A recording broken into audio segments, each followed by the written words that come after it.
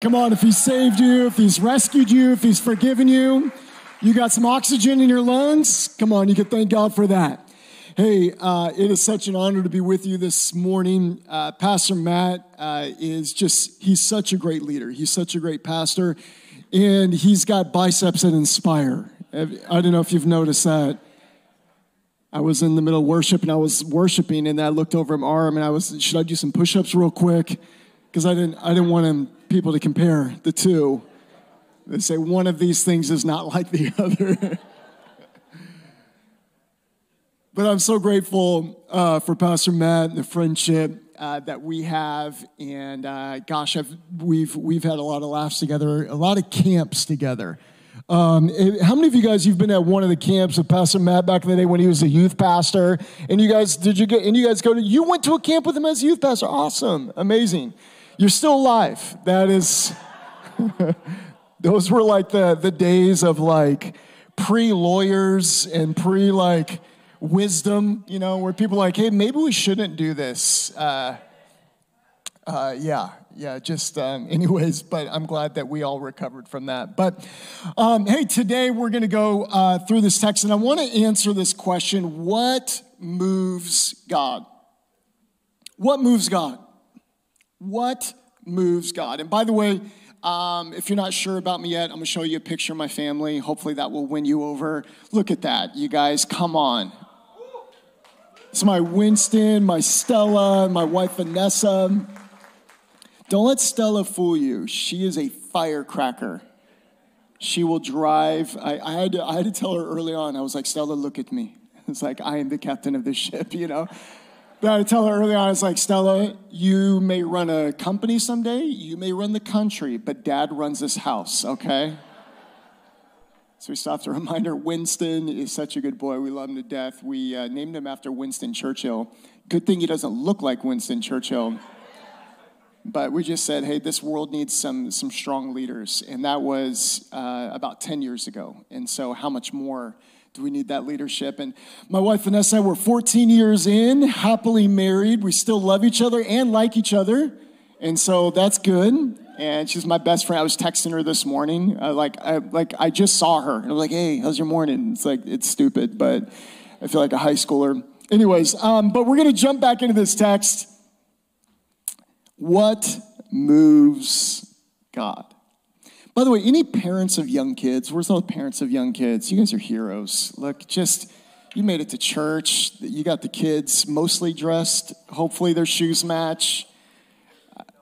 But I wasn't sure if I was going to mention, but I did write 2 children's books, one called You Are My Boy and one called You Are My Girl. And it started out just honestly, as an accident. I wrote the first one for our boy just because I wanted to instill the right thinking in a child. And let me just say, the thinking of young people is under attack. I've been starting to study again the Reformation, and one of the things that Martin Luther, one of the fathers of the Reformation, he talked about: if we do not reach the next generation, if we don't reach kids, if we don't reach children, like this is all just a show. We have to pass on what we know to the next generation. And so I was trying to figure out a way to teach my boy. And so I wrote him this book called You Are My Boy, where I just tell him over and over, this is who you are. And then we had a daughter. And I was like, well, I either pay for therapy or I write her a book. And so she's like, Dad, I'm 5 now. Where's my book? And so that one was a little bit different because that was intentional. Like we knew there's some thought behind this, but for any of the parents out there, hopefully those will help you, guide you in your words to say to your kids. All right, Acts chapter 2, book of Acts chapter number 2, starting in verse 1. On the day of Pentecost, all the believers were meeting together in one place. Suddenly there was a sound from heaven like the roaring of a mighty windstorm, and it filled the house where they were sitting. Then what looked like flames or tongues of fire appeared and settled on each of them. And everyone present was filled with the Holy Spirit and began speaking in other languages as the Holy Spirit gave them this ability. At that time, there were devout Jews from every nation living in Jerusalem. When they heard the loud noise, everyone came running, and they were bewildered to hear their own languages being spoken by the believers. They were completely amazed, going, how can this be? Verse 11, and we hear all these people speaking our own languages about the wonderful things that God has done.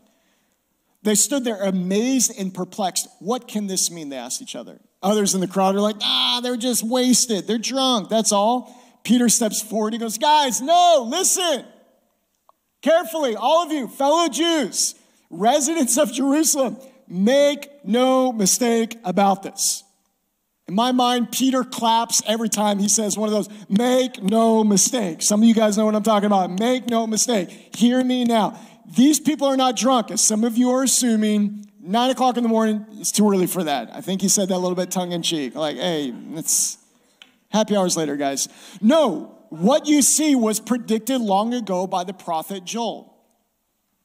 And I love another translation. If you look this up in some older translations, they say instead of this was predicted, it says, this is that. What you see right here is that. And now he quotes what that is.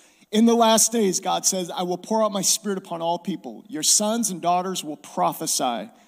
Your young men will see visions. Come on, young people. Someone said amen. Your old men will dream dreams. Come on, some people with some gray hair in their beards. Someone said amen. In those days, I'll pour out my spirit, even on my servants, men and women alike. Come on, ladies. Someone said amen. And they will prophesy. Peter's words pierced their hearts. And they said to him and to the other apostles, brothers, what do we do? Like, we hear you now. What do we do? Peter replied, each of you must repent of your sins and turn to God, be baptized in the name of Jesus Christ for the forgiveness of your sins. Then you will receive the gift of the Holy Spirit. This promises to you, to your children, and to those far away, all who have been called by the Lord our God.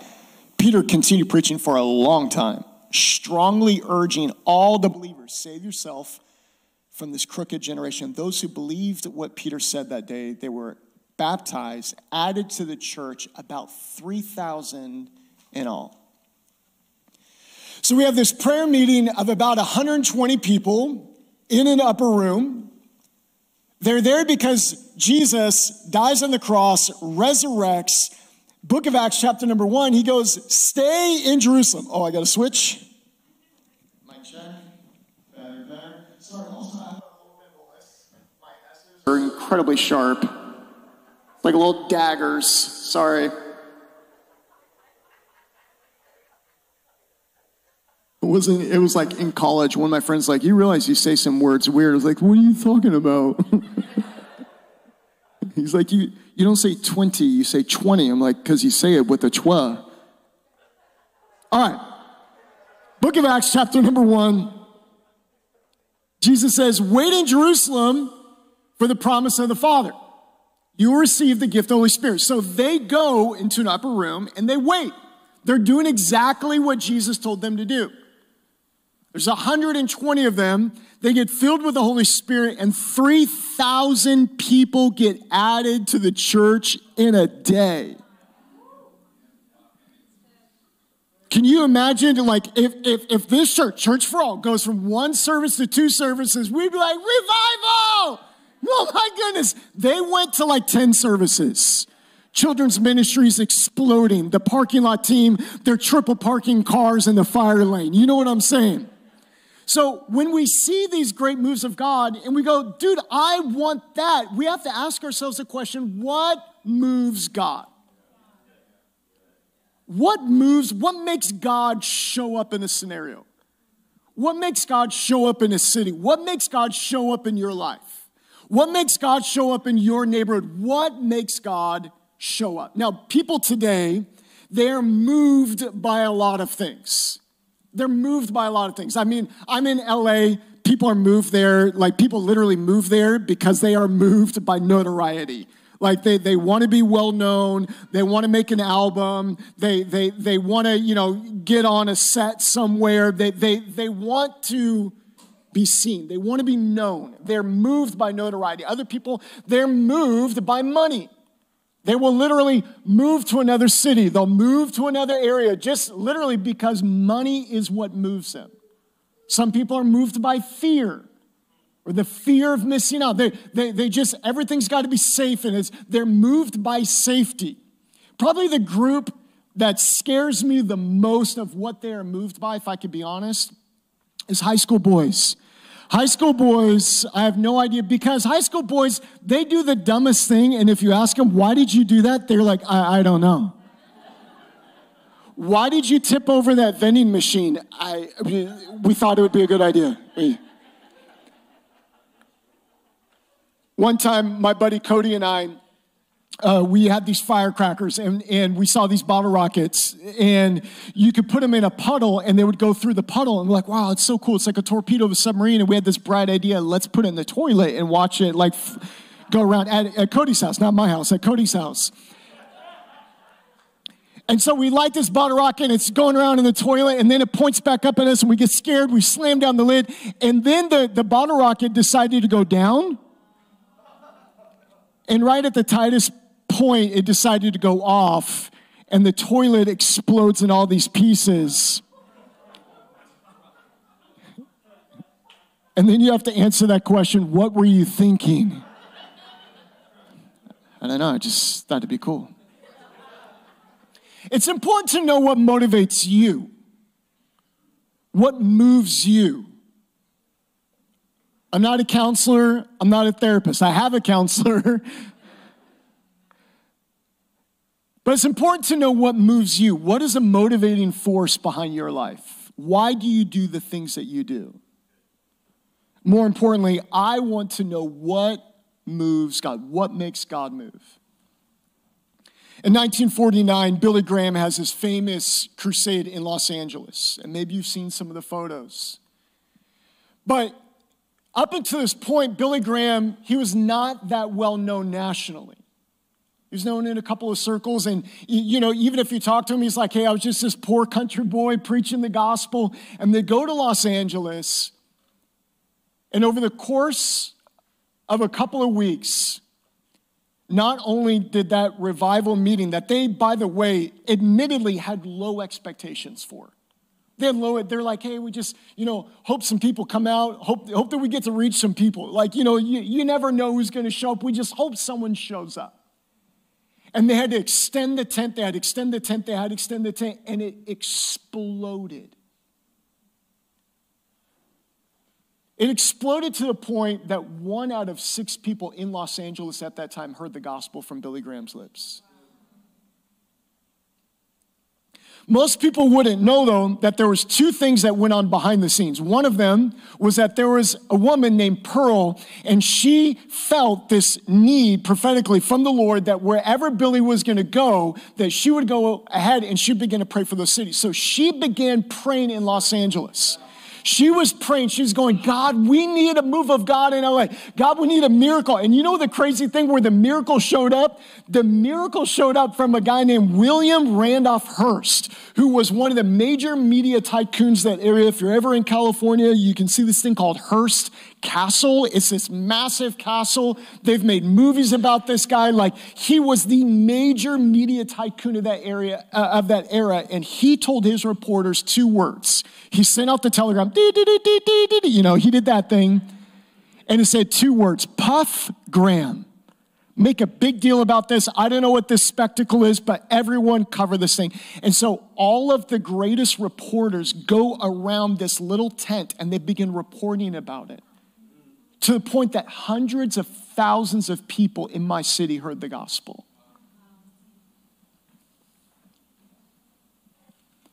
Billy Graham said this when he heard about the Welsh revival.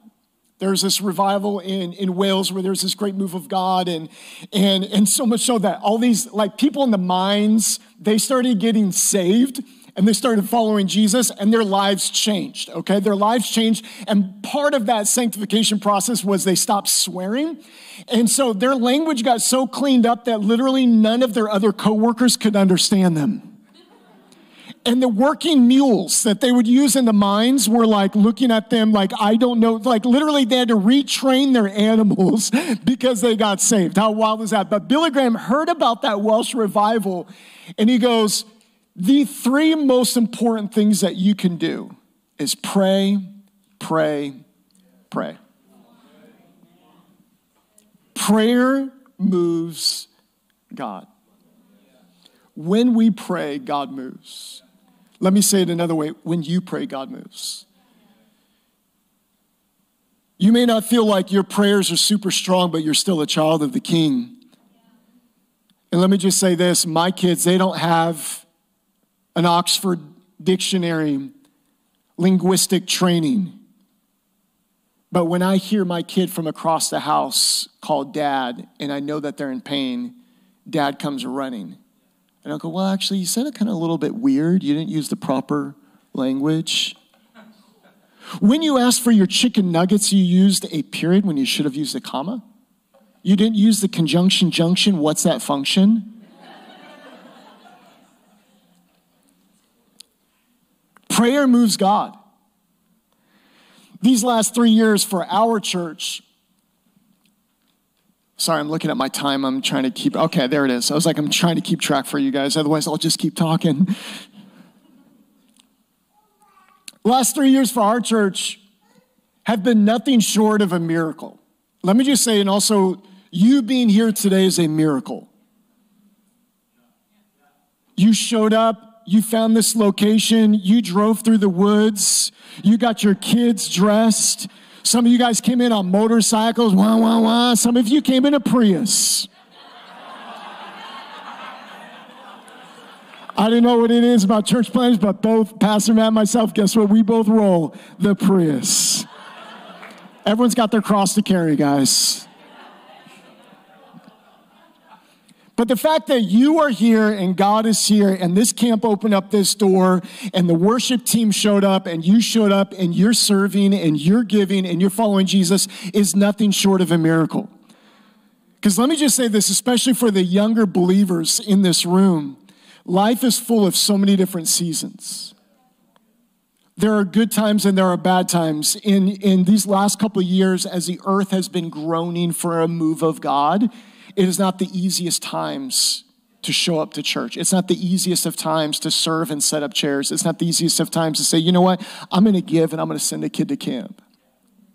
So our church was 1 year old. Our 1 year anniversary happened on the day that Kobe died. It was a tragedy in our city. Literally, we're in church. My sister's blowing up my phone.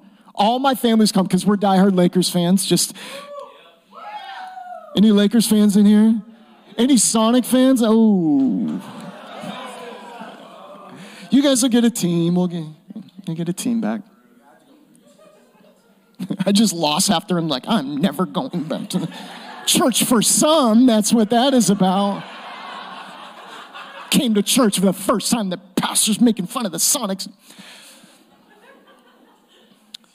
Literally forgot what else. Okay, 1 year anniversary. We have 1 year anniversary. 340 people at church, blowing out. We're doing, this is like right before COVID, we're doing free health screenings. Like we had a bunch of nurses that were volunteering and we were doing food distribution. If you want food, we did a lunch for our community. Anyone wants to come, no questions asked, free lunch. We're going to all come together. Man, it was incredible. And then literally just moments later, our whole city got shut down.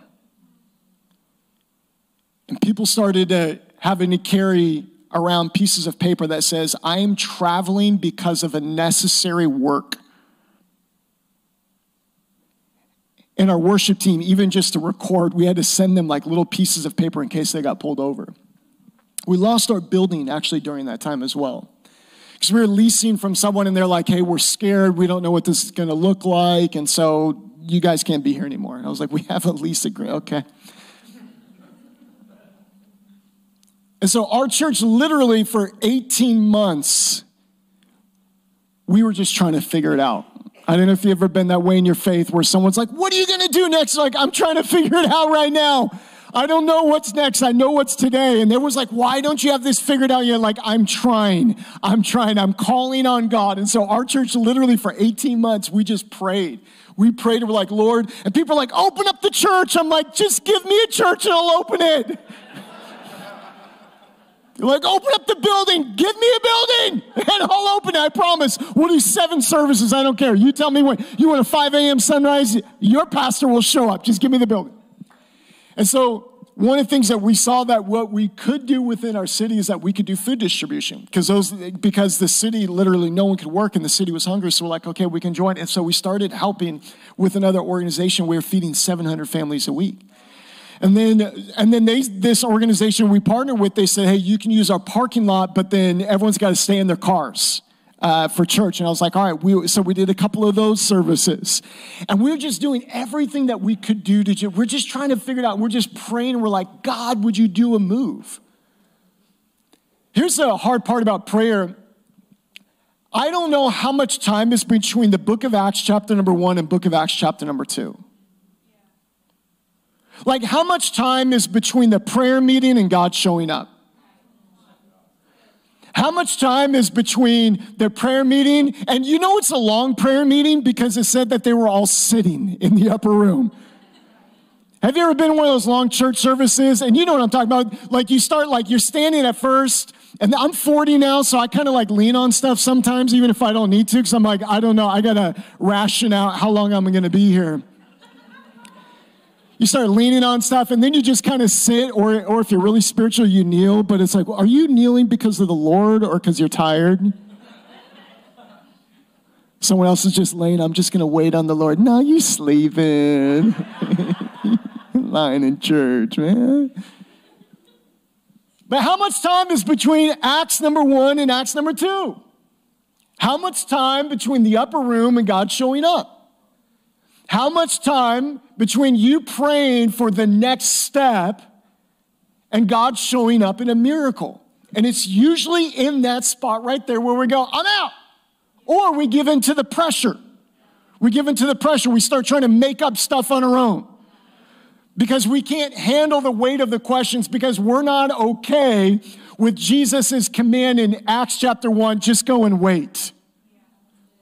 What are you doing right now? I'm waiting. Well, what are you doing while you're waiting? Praying.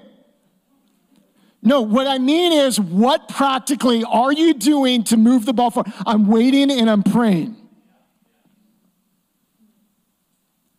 So for us, we were just waiting and praying. And actually during that time, people are like, Pastor, you're not, like, you know, they want stuff to happen, you know. Like, what's going on? Well, as we see here, not only does prayer move God, but even Jesus tells us in Luke 18, he says this, when he's describing the prayer of unrelenting people. He says, even he rendered a just decision in the end. So don't you think that God will surely give justice to his chosen people who cry to him night and day? Well, is he going to keep putting them off? He's talking about this unjust judge, and he's like, if the unjust judge finally gives in and relents to the widow who's just calling on justice, how much more your heavenly Father who loves you? So for us as a church, we're literally in probably one of the biggest miracles I've ever seen. For us right now, I was telling Pastor Matt on the way here, I just giving him an update. We're 3 weeks away from getting a building, which is just miraculous for us. Absolutely miraculous.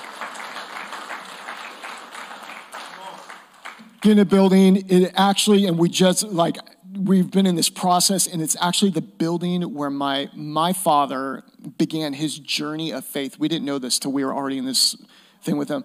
And he got water baptized at that church in 1966. First Christian in my family got water baptized. And so I'm just like, oh, this is amazing. It does need a new air conditioner, which it's 110 in LA right now. So I'm like, we don't have a building until we have an air conditioner. So if you have a friend in LA that does AC, that is generous. How about this question? What do I do if I don't know how to pray? You can come on up. I'm going to start wrapping up. What do I do if I don't know how to pray? Because we know prayer moves God, but how about this? Have you ever been at a prayer meeting where you're embarrassed because everyone next to you, they're praying like they're a poet? They're like William Shakespeare over there. They're doing quotes and scriptures, and it's like got stanzas in their prayer. How do you have stanzas in their prayer and it's got this movement to it? It's like a chocolate mousse. It's just, it's light and fluffy, and it's their prayer has flavor, and you're over there like, hey, God.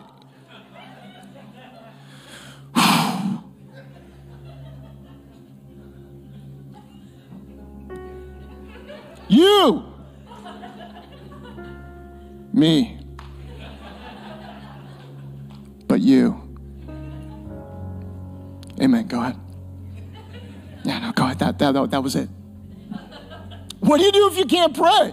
What do you do if you're not comfortable? You're like, all right, Pastor, prayer moves God. Here's the great news. You know what else also moves God? Hunger moves God. Hunger moves God. Hungry people do crazy things. They do irrational things. Have you ever gone to the grocery store hungry? Worst decisions of your life. Literally, Dave Ramsey said the other day, he was giving people budgeting advice. And one of his top advice things was, don't go hungry. You'll just start buying, you'll make irrational decisions. Hunger moves God. Hungry people do crazy things. Have you ever been trying to go to bed and your stomach's like, nah, we're not going to bed yet.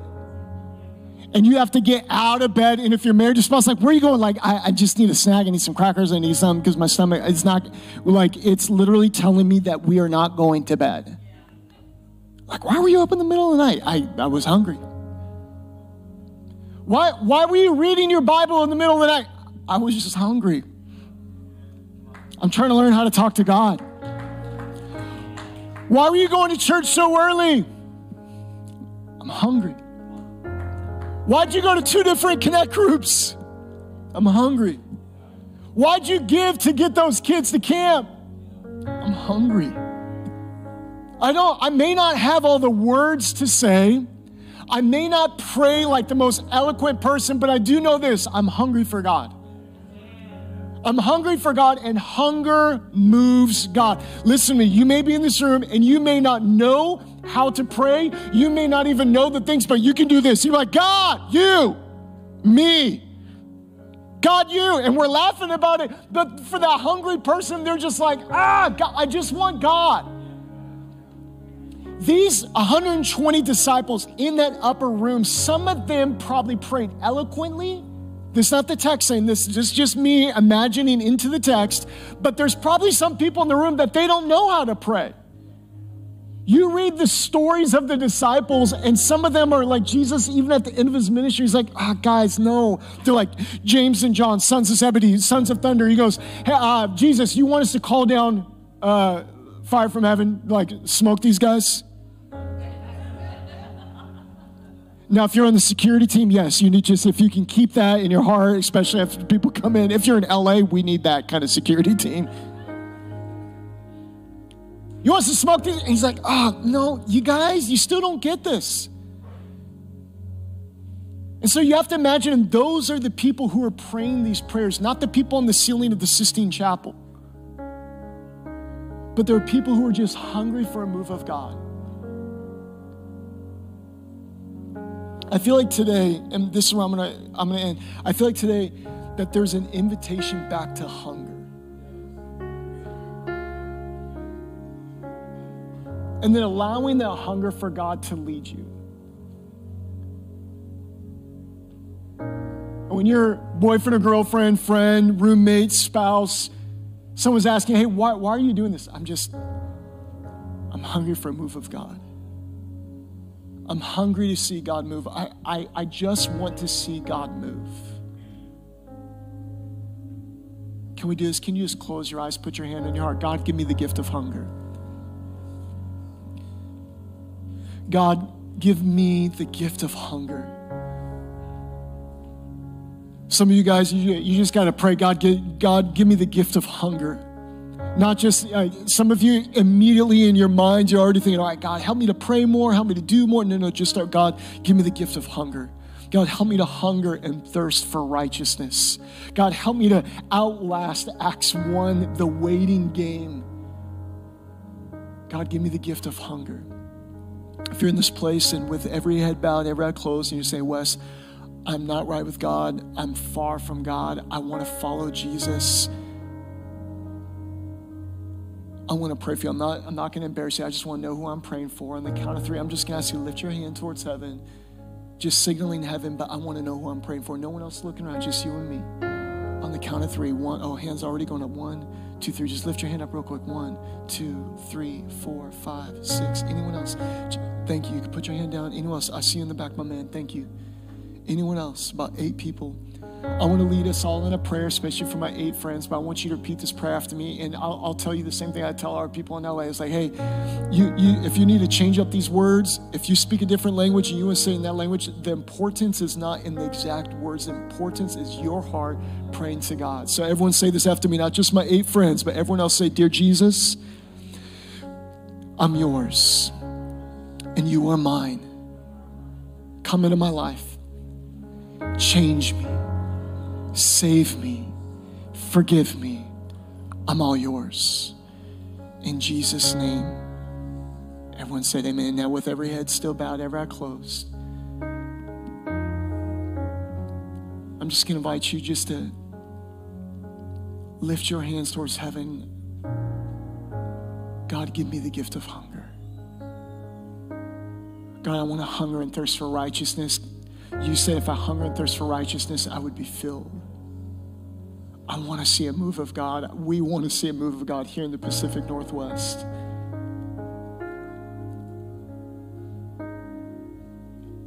Lord, I pray that you would give us